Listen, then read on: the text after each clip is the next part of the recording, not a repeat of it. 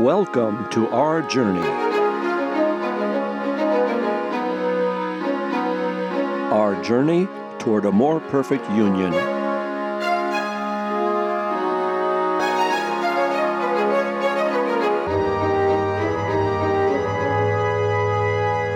Our more perfect union is an experiment, a grand experiment in something we all cherish, democracy. Welcome to our Radio Roundtable with higher education consultant Dr. Michael Walker-Jones, Harvard's Executive Director for Health and Human Rights, Dr. Natalie Alinos, and from Beacon Hill, Representative Jeff Roy, as we the people celebrate the journey of America toward a more perfect union.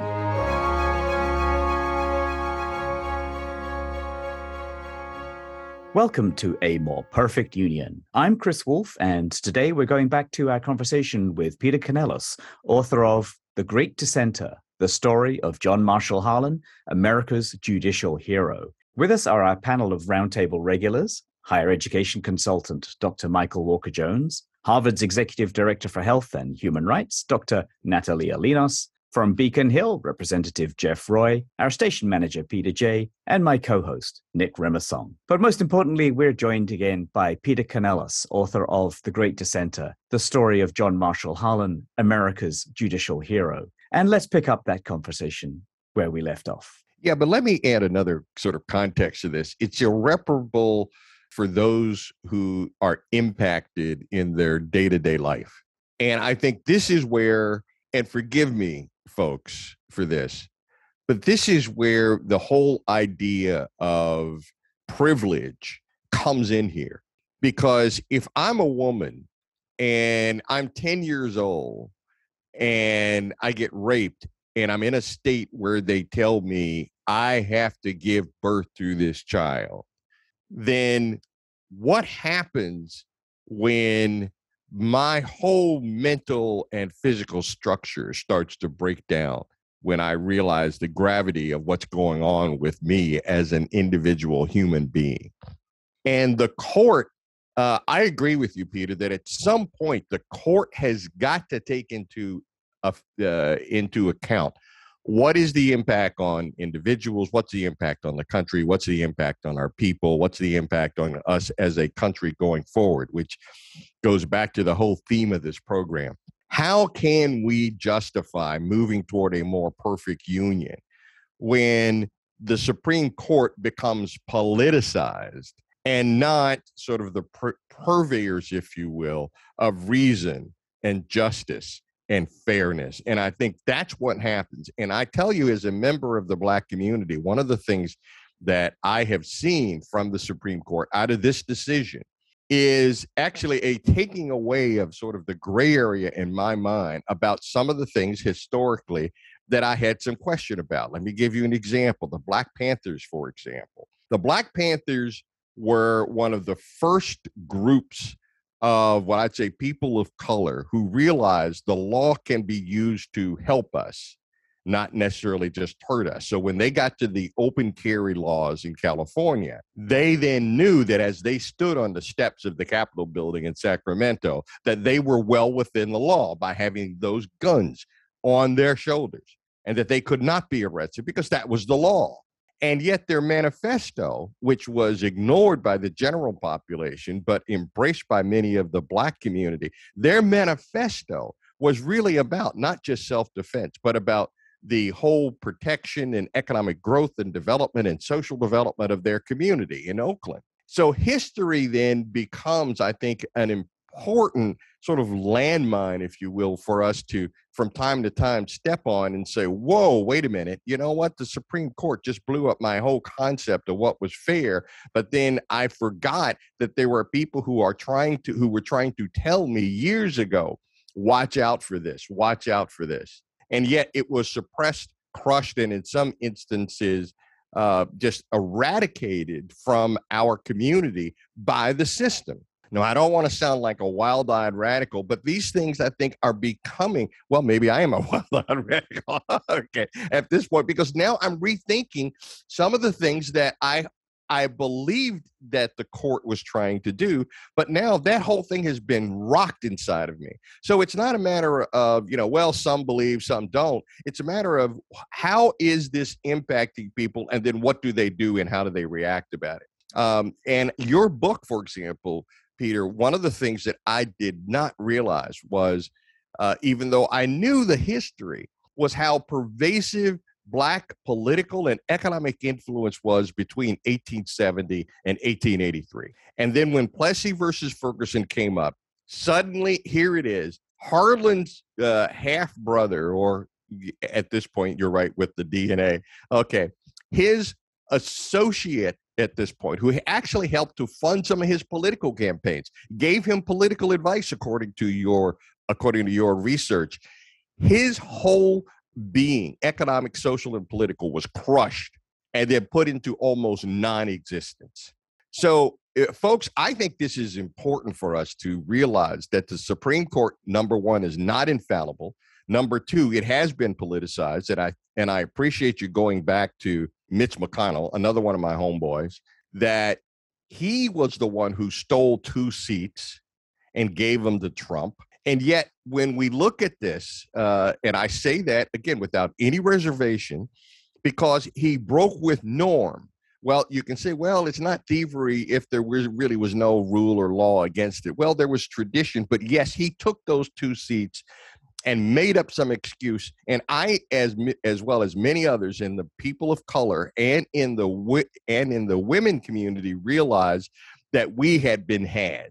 And how do you deal with that? How do you deal with that as an individual or small group or minority within the system, Peter? And before you jump in, Peter, I mean, thank you, Michael, for making it so real. I am on, groups of women who are advising, the medical community, like, get an IUD now. Like, the fear of the contraception coming in is real. Like, it's doctors who are advising other doctors, like, what do you do for your patients? How do you do this ethically? What, like, should we be worried? And that, like, panic of people saying, oh my gosh, we're out of IUDs in this state. We need to, get out of state if you can. And it's, and we're not there yet, obviously, contraception hasn't, but I am, and Michael, you said a 10-year-old woman, a 10-year-old child who getting pregnant puts that child at risk. They are not a woman at 10, and they are not, it's horrific. And it's difficult having these conversations where they're theoretical about history, about, theory, the law, and then at the same time having the conversations that are very real about today,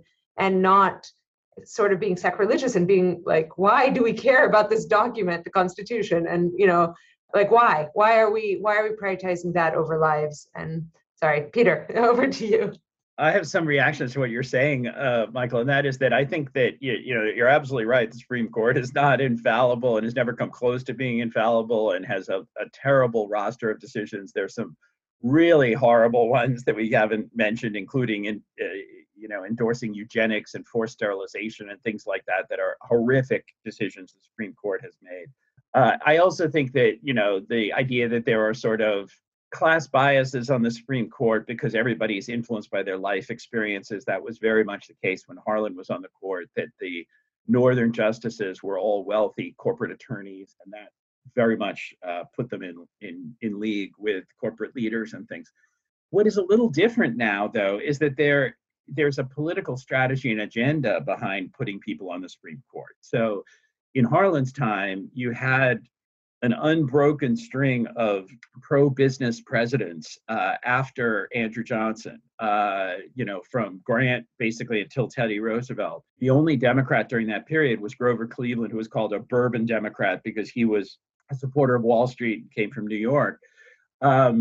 And they all appointed these sort of elite, wealthy attorneys to be on the court, except for the appointment of Harlan, which was, again, part of that Rutherford-Hayes deal to assume the presidency, where they were going to appoint a Southerner to the Supreme Court. So that you have this one person who came from a completely different background who was on the court. Well, in that time, you could say, yes, there's class biases and economic biases present on the court.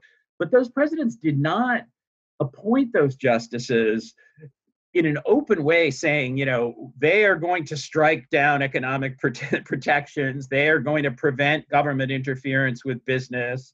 they're going to, declare a right to contract that will prevent labor laws from taking effect. It was not a bill of particulars the way it is today. You have a conference at the Federalist Society or in a parallel at the American Constitution Society, and they'll say, these are the things we care about. In the case of the Federalist Society, we want to have open school prayer. We want to limit the regulatory power of the government and administrative agencies. We want to defeat abortion. We want to, roll back in some cases the gay marriage decision.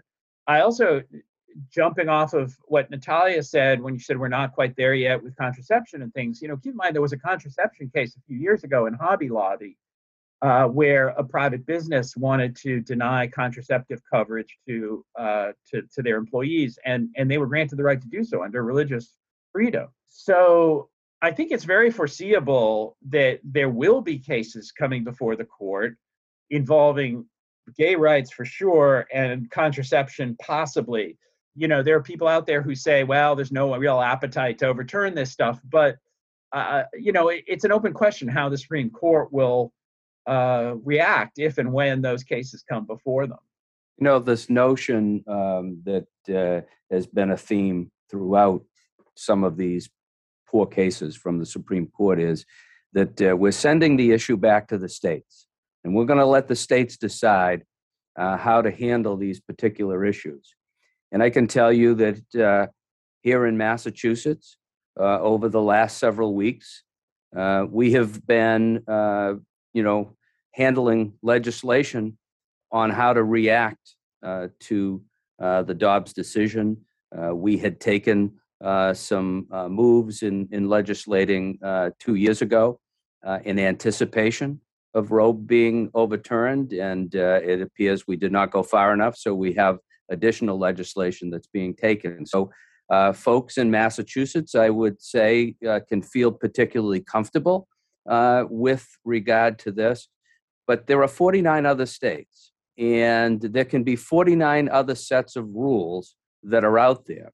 And, I would suggest that you go back to Plessy versus Ferguson, and we're going to let the states decide on segregation or any myriad of issues that come along. I wonder if you would just share your thoughts on the danger of letting the states decide on these issues. And, we're in polarized times. And how does this help when we take the Supreme Court and it kind of takes the federal government out of this role? I wonder what you think of that. Well, I mean, I think that the whole idea in the Supreme Court that it's a very important thing, and this was in Alito's opinion about returning it to the states, letting people make their own decisions, letting each state choose its own policies. It should be noted they didn't do that when it comes to things like the football coach praying on the middle of the field and gun rights, for example. They didn't let New York have its own gun laws. They quickly put an end to that. So their ideology about returning things to states is very selective, for sure. I think that the political issue that is interesting and complicated when it comes to states is that we're going to be in a situation where many states like Massachusetts will provide access to abortions, and people from other states who are economically able to travel can come in and get abortion services. So what that means is that if you're talking about a place like a competitive political state like Georgia, for example, and everyone in Georgia says that the big swing constituency in Georgia tends to be suburban women, the sort of soccer mom constituency, it's an open question in my mind. Are the soccer moms going to be deeply concerned about the possibility of losing abortion rights, which again is a very real thing in Georgia? Or are they going to feel a sense of security that for they, and if their daughters were to get pregnant, they have the means to fly up to Boston and get the services that they need? And that takes it off the table as sort of a contentious issue for them. And then they can then vote because they're so angry about inflation and the cost of food. So that's the political dilemma that we're looking at for the midterms right now. Just a reminder, we're talking with Peter Canellos, author of a very relevant book for today's discussion about a more perfect union.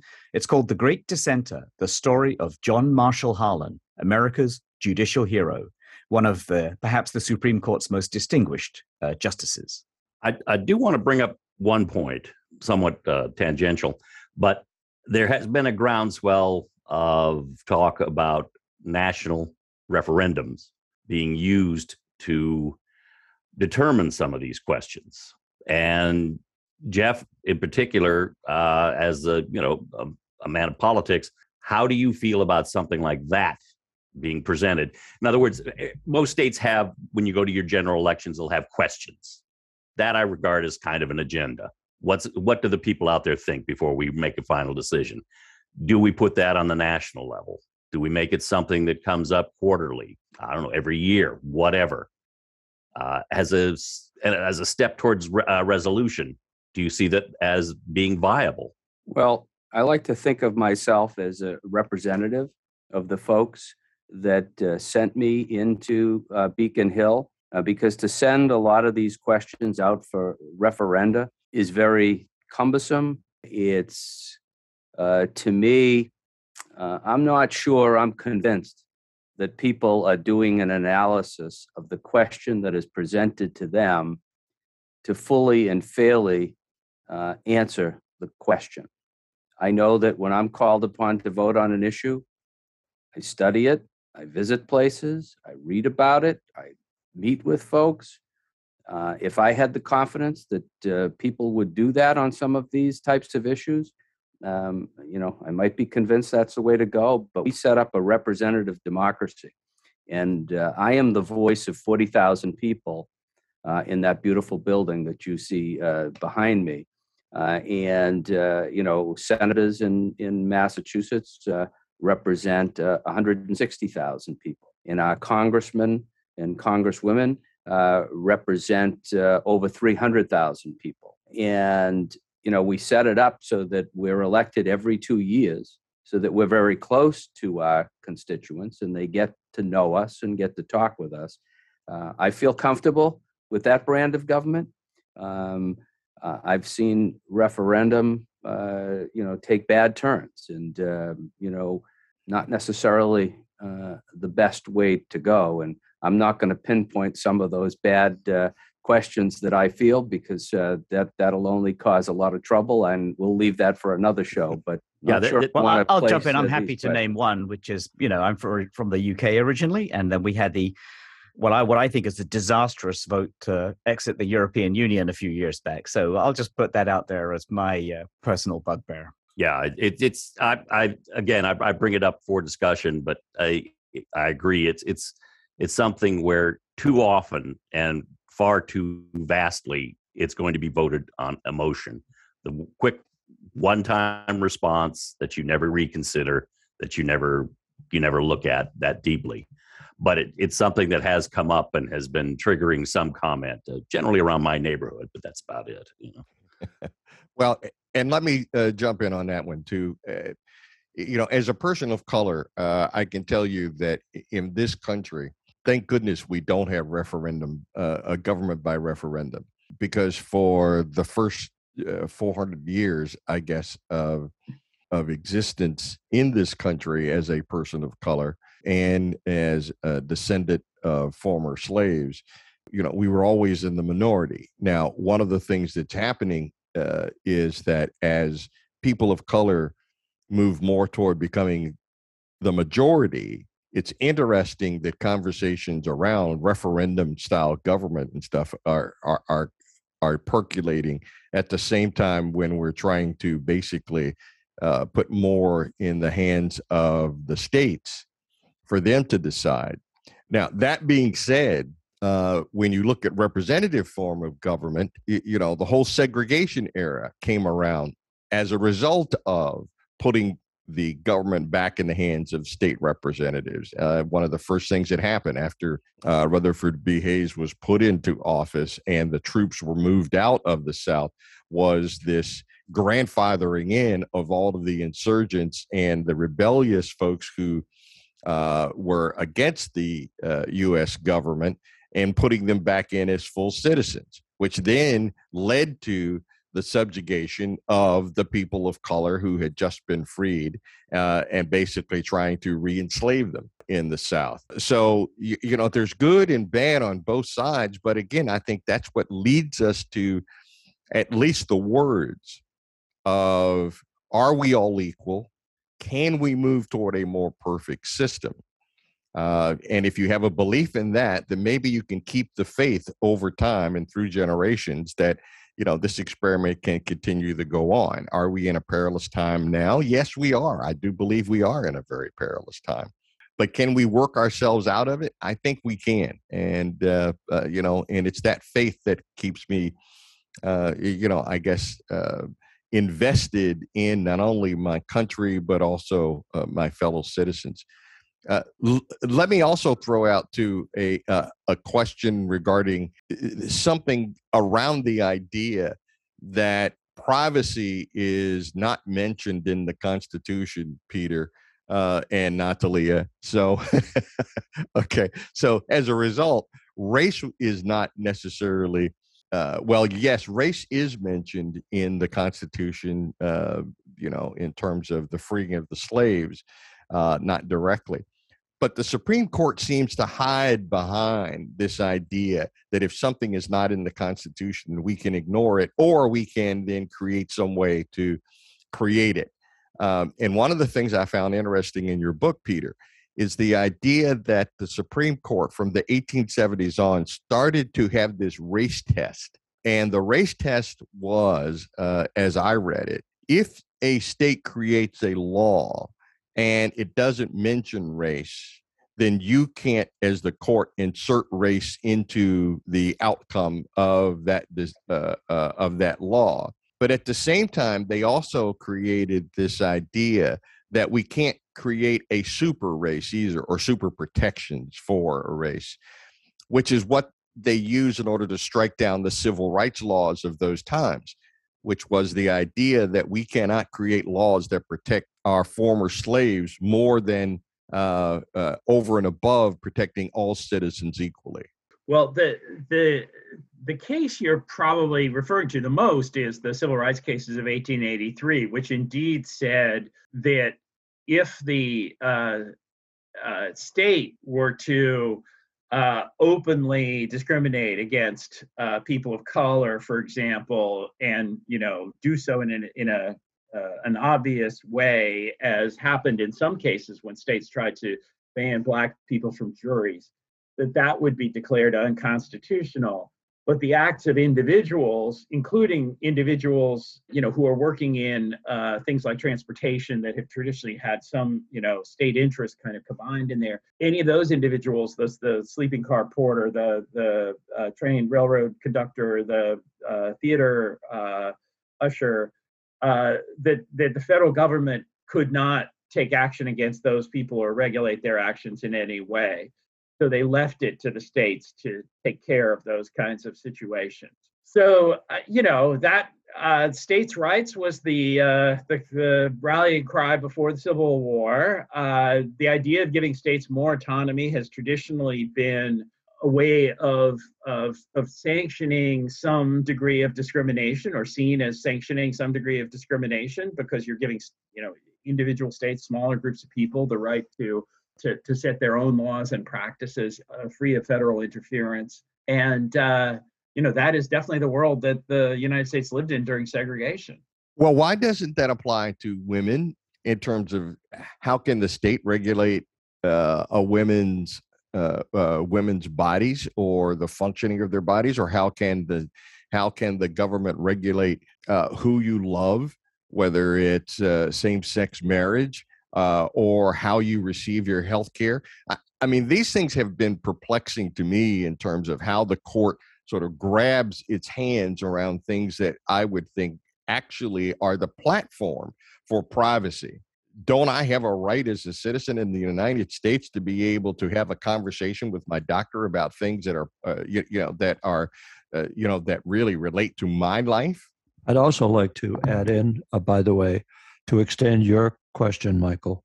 We have HIPAA laws, which guarantee, that medical professionals and whatnot are bound not to discuss patients' conditions, rights, questions, and so on.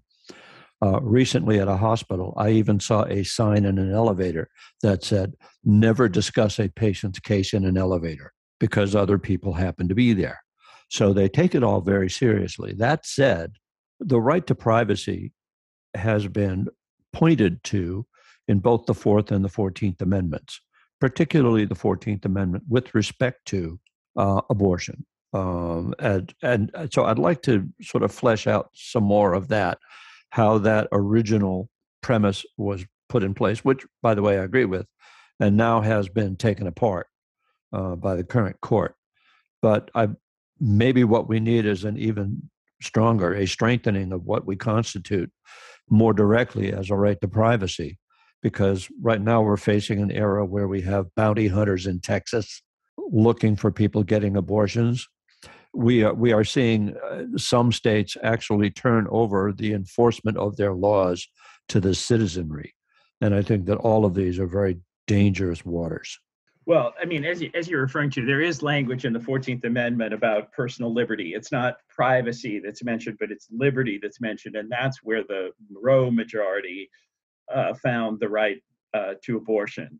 In Justice Alito's opinion in Dobbs, he somewhat ridiculed the notion that people try to find the privacy right in so many different places, including the Ninth Amendment. And you mentioned the Fourth and Fifth Amendments with their procedural due process requirements. Exactly. And sort of tried to present it as though people who were trying to find a right to abortion were sort of flailing around, trying to just looking under every corner of the Constitution to try to find some justification for that viewpoint.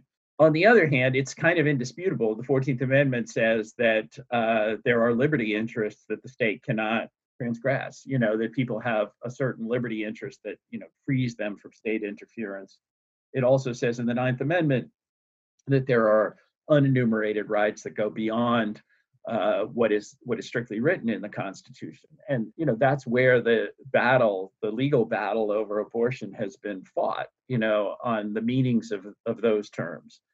And you have people obviously like Alito and other conservatives who will very tightly kind of restrict that and suggest that, these terms are so vague, they're kind of unenforceable, and that you need to have a very clear sort of theory of constitutional interpretation that leads to an ironclad kind of result and conclusion. But you also can see how self-serving in some ways his arguments are. So his argument was, yes, the Constitution says there are unenumerated rights, but the unenumerated rights are things that were absolutely, established in human life at the time that the amendments were ratified. So, he's sort of saying if it's not something that was in practice, in the 19th century and in some cases the 18th century, it can't possibly be an unenumerated right. And that's a very restrictive standard. And there are many, many legal scholars who are, within earshot of this program that will gladly argue the case another way. But, this is where the legal battle has been fought. Just a quick reminder, we are talking with Peter Canellos. Canellos is author of a fantastic book that's very relevant to our journey toward a more perfect union. It's called The Great Dissenter, The Story of John Marshall Harlan, America's Judicial Hero. You raised the notion of what was in practice at the time when the Constitution and amendments were written, Peter. And it's interesting that this really kind of points to one of the main vectors about the Constitution, of those who are originalists versus those who interpret the Constitution under more modern current day circumstances. There was no internet when the Constitution was written. There were so many things that just flat out didn't exist at the time. But at the same time, we need to figure out things like constitutionality with respect to, well, what does digital privacy constitute? So I think that the originalist view over the long term ultimately has to give some sway to the fact that we live in an ever-changing world. Your thoughts?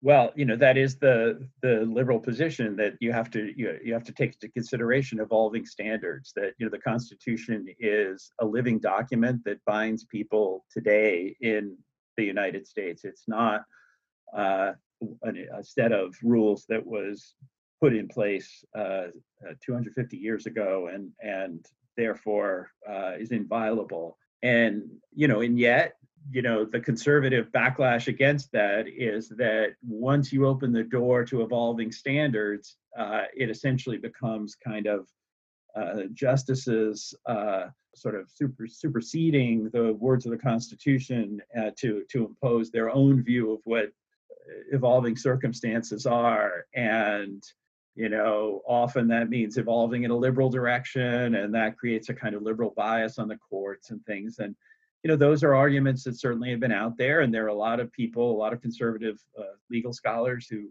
believe them very, very strongly. When you look at these kinds of battles, like unenumerated rights, how do you determine what are the unenumerated rights? Liberty from government interference, to some people, and a lot of them women, there's no more fundamental liberty right than controlling your own body, right? I mean, it's just, how can you possibly talk about liberty if you're being forced to carry a pregnancy to term? And yet there are other people who will view things sharply differently. So what comes into play is the judgment of the court. And that's kind of why we have the court. That's why we have people on it. And clearly when the founding fathers instituted this system, they envisioned sort of eminent legal scholars and people of wise judicial temperament being put on the court, and in a spirit of good faith coming together to kind of resolve these decisions. And that's why the politicization that we're dealing with today can seem so painful. It's like, are the people who are being appointed now, first of all, at a much younger age, because you want to keep them on the court forever. We were talking before about William O. Douglas having served for 39 years. Clarence Thomas is going to break that record unless he has a serious health problem in the next few years, because he went on the court so young. So presidents have realized, and Congress has realized, that putting people who are 40 years old on the court means they can serve for 50 years if they live long enough. But are those the wisest people? Are they the people who can bring the most perspective to these decisions? Are they people? We've also seen that no politicians can get on the court these days because they've taken stances on some of these issues. And to me, it's the ultimate irony that someone like our former governor, Deval Patrick, would not be considered a strong candidate for the Supreme Court for several reasons. One is he would be too old. So you would hear from, liberals that, putting a man in his 60s on the Supreme Court is a waste of the seat because he's not going to be able to serve long enough by dint of age. But the main reason that he would not be put on the court is because he's taken stances in favor of abortion rights. And traditionally, the kabuki theater we've gone through is that all of these 40-year-old legal types who come onto the court claim to have no pre-existing position whatsoever on abortion, when everybody knows that they're being appointed because of their position on abortion. So it's a wacky, dysfunctional system that erodes confidence and credibility, and deprives the country of even though people would disagree with whatever decision the Supreme Court came up with, they don't get to be able to say that, well, at least these people came together in good faith and they were chosen because of their wisdom and maturity and knowledge of the law, and there's no perfect system, but we can put our faith in this one. You can't do that as easily anymore. You also, in light of everything that you just mentioned about the justices having supposedly no position, and in some cases dodging the issue in private discussions with senators who now feel that they've been deceived in some way, I'd sort of like to reflect back on Harlan's position or his career, and again, returning to your book. What were the national expectations and what were the expectations of Congress in the process of Harlan's appointment? If you can sort of compare and contrast some of that, I think that would be interesting. Well, one thing that's fascinating about Harlan's appointment is that some of the same tensions that we've seen with recent appointments were present then in 1877. it was a very freak occurrence because in those backroom discussions, as people know, Rutherford Hayes and Samuel Tilden ran for president in 1876, but 3 southern states had breakdowns in their electoral system and sent competing teams of electors to Washington. Those who were Republicans would say that the elections in those states were marred by violence and fraud, that Black people and Northern sort of quote unquote carpetbaggers were threatened and intimidated, and in some cases killed and attacked to prevent them from voting.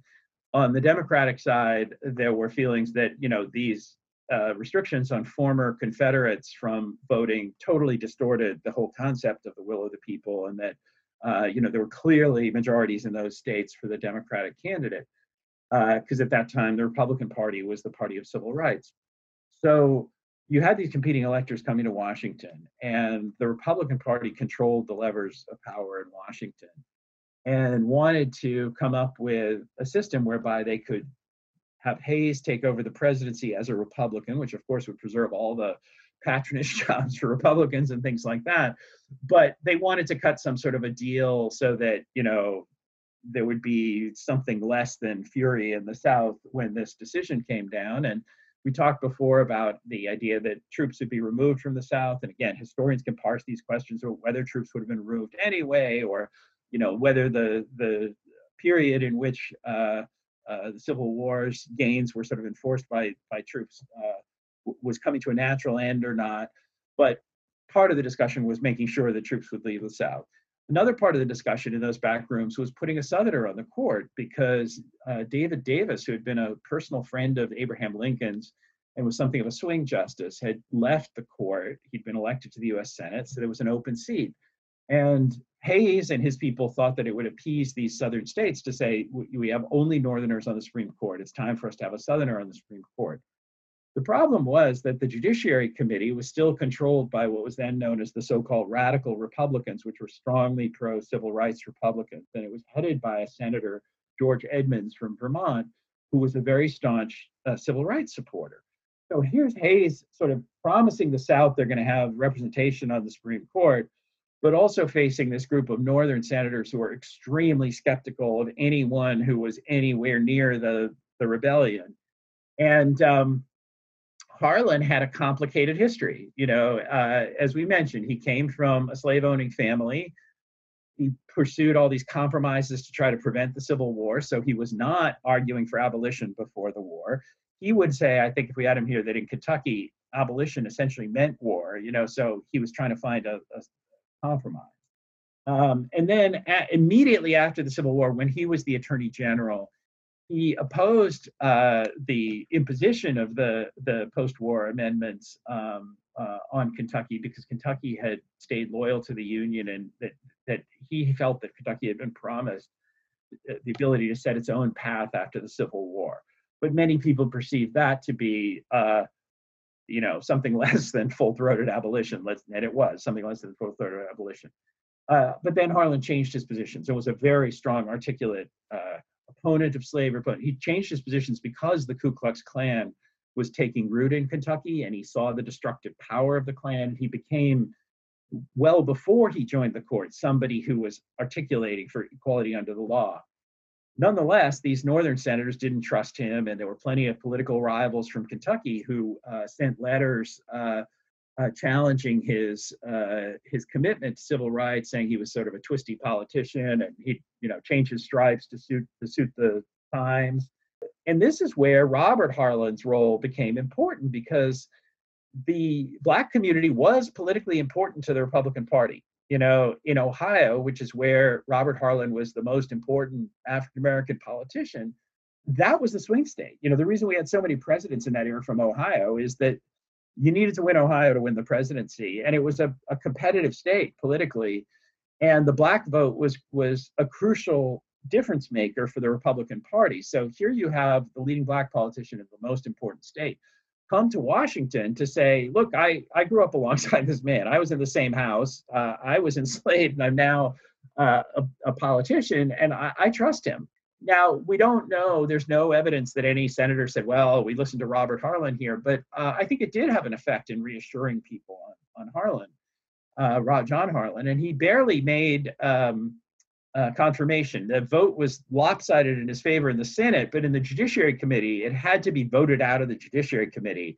And it was the subject of all kinds of behind the scenes machinations. And ultimately, George Edmunds, who ironically would later go on to be a friend of Harlan's, he arranged to be out of the committee room so that they would advance Harlan's nomination, but Edmunds himself would not have to own that nomination. He wouldn't have to be seen as supporting it.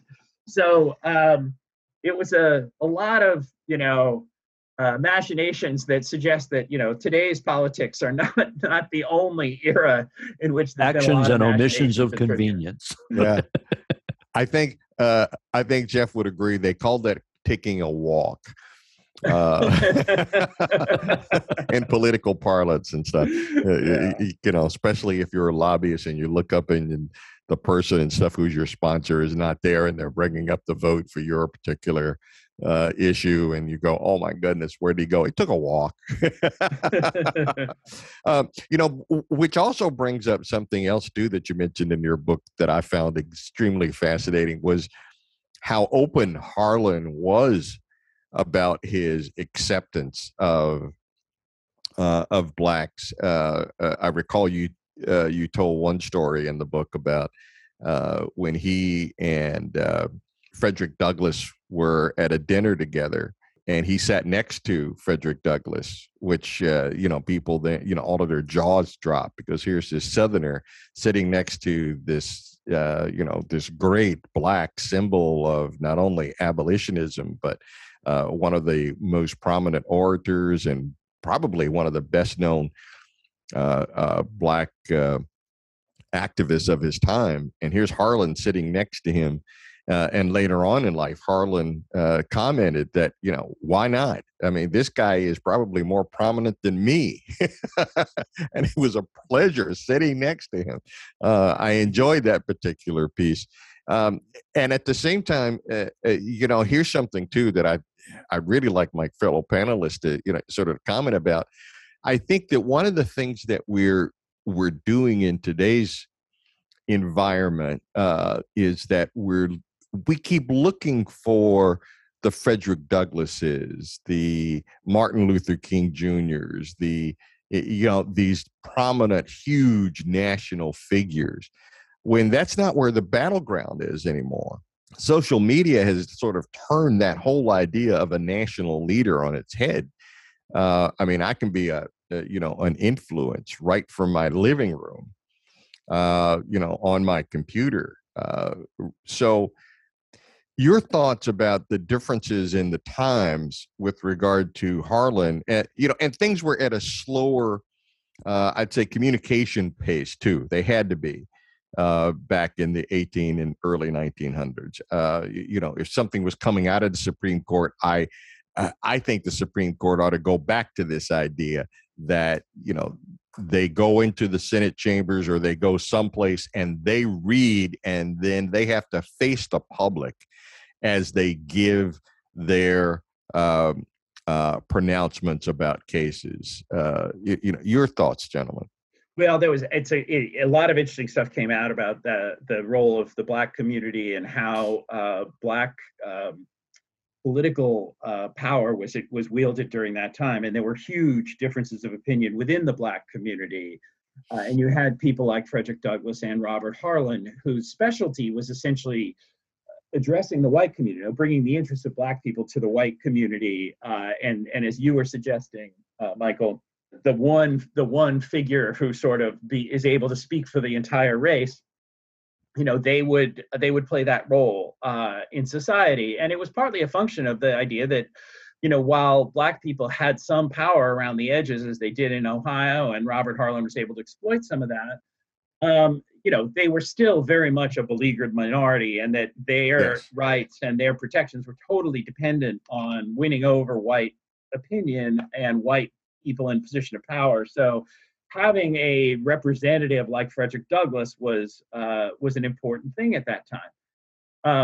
One thing we find now today, as you were suggesting, is that political power is sort of elsewhere, and there is no single representative of one race or one constituency who sort of stands above the others. And we were talking before about Harlan's reputation and the Harlan story, and I think it's been shaped very much by the times. That this is a moment when Black people in particular, but other people of color too, women we're talking about, identify with the struggle on the ground more than they identify with the struggle in the courts or the struggle in politics or the leadership. So the kinds of political issues that are fascinating in this book and that we talk about with Frederick Douglass, with Robert Harlan, with John Marshall Harlan, with other people, the various justices and presidents, are not a story that people are contending with right now on the ground. That you're much more likely to find somebody saying, well, what about the victim of discrimination who is fighting from the bottom? Let's not talk about those people on top. And it's just a notable change in our moment that we're in society. But I don't think it's, and I think it is related to the internet, and it's related to political activism. It's also related to the increased political clout of communities of color, which are almost a majority. So, when you look at the 1800s too, and I'm glad you brought up the idea that that today we have these minority majority communities, but when you look back on it, during Reconstruction, there was a similar phenomenon that we had minority majority communities, but they were minority majority communities because of the disenfranchisement of those who had been Confederates who were taking off the voting rolls.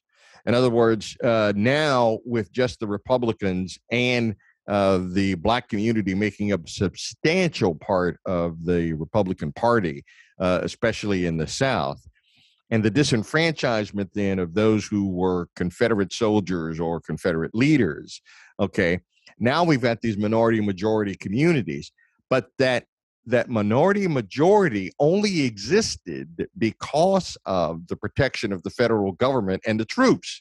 And I guess this is, and here for me is the parallel. Up until the gutting of the Voting Rights Act, it was the Voting Rights Act itself that sort of acted as the protector, if you will, of minorities in this country around voting. If you gut the Voting Rights Act of 1965, now we've got a situation where we can start to slowly peel off those votes, and we can do things now, even in the light of day, that starts to disenfranchise folks with no scrutiny from the federal government. In other words, now there's no protections again. And I call that the second removal, of troops out of the South. And then we find out that it's not just the South. And one of the things you pointed out that I didn't realize is that when you look at Wisconsin, Michigan, and Ohio, even then, back in the 1800s, those states were not bastions of liberalism and progressivism, if you will. And suddenly we find out here today in the 2000s that the Voting Rights Act helped to protect all voters of whatever stripe.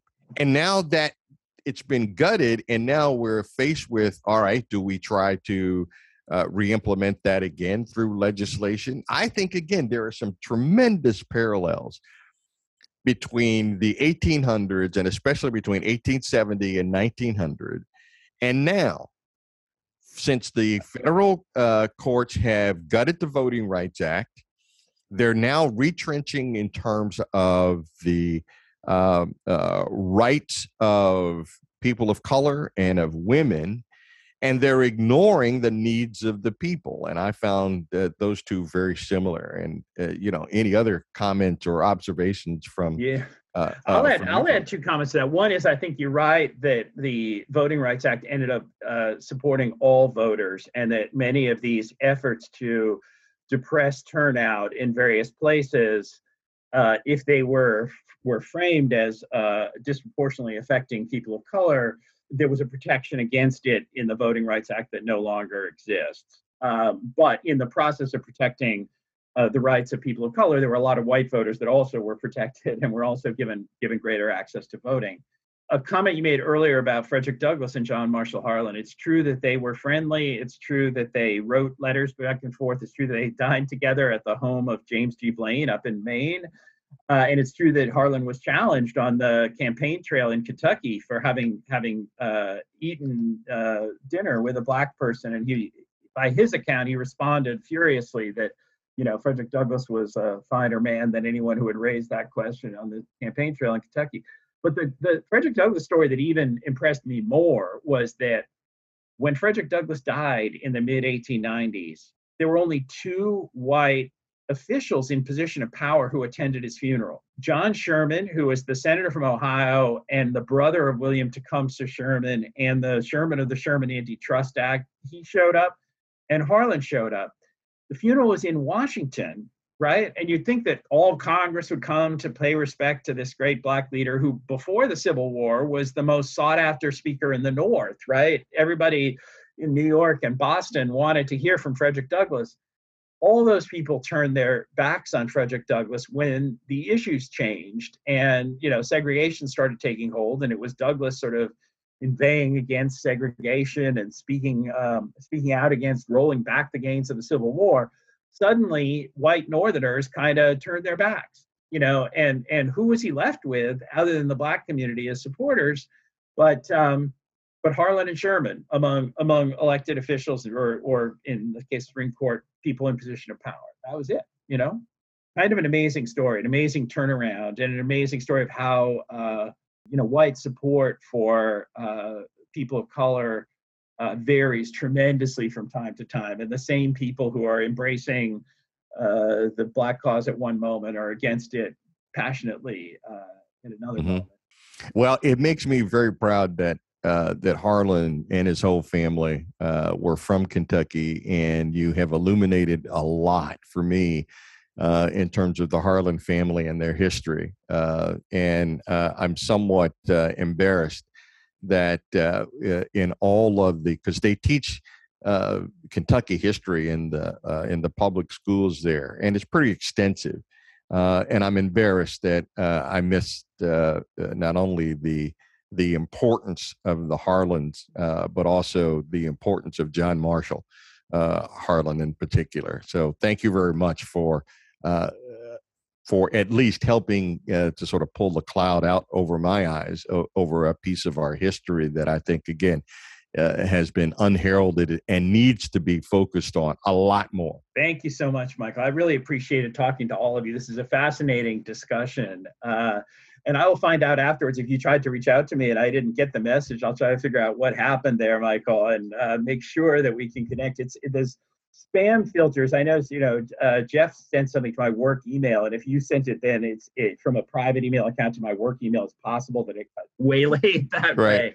Right. But I do look forward to staying in touch with any and all of you, and I really appreciate the opportunity to talk about John Marshall Harlan, the great dissenter, who really is a figure of inspiration. Thank you very much. Peter Canellos is author of The Great Dissenter, the story of John Marshall Harlan, America's judicial hero. Thanks again from all of us here on the panel, Peter. Yes, thank you, Peter. Enjoyed it immensely. Thank you so much, Nick and Pete. It's great to meet all of you. Is there a website specifically for your book by any chance? There's a personal website, petercanellos.com, and Twitter account, etc. There's also a page, a Simon & Schuster authors page, and there's been a lot that's been written about it, and other places where people can get more information about the book. But you can order it on Amazon. You can get it from your local independent bookstore. The paperback was just published a week ago or two ago. Excellent timing, I would say. A great read. Good timing. Yeah, a great read for our time. Another more perfect hour has flown by, and we have to say our goodbyes until next week. If you would like to weigh in on our discussions, we'd love to hear from you. You can email us at info@franklin.tv. That's info@franklin.tv. And if you enjoyed our discussion, please let us know. If you disagree, all the more reason to let us know. You can also share or listen to this program or any of our past episodes anytime. Our podcasts are available online. Just visit our website, wfpr.fm. For Peter Canellos, Dr. Natalia Linos, Dr. Michael Walker-Jones, our representative on Beacon Hill, Jeff Roy, along with our station manager, Peter J., and my co-host, Nick Rimmersong, I'm Chris Wolf. Thanks for listening and joining our shared journey toward a more perfect union.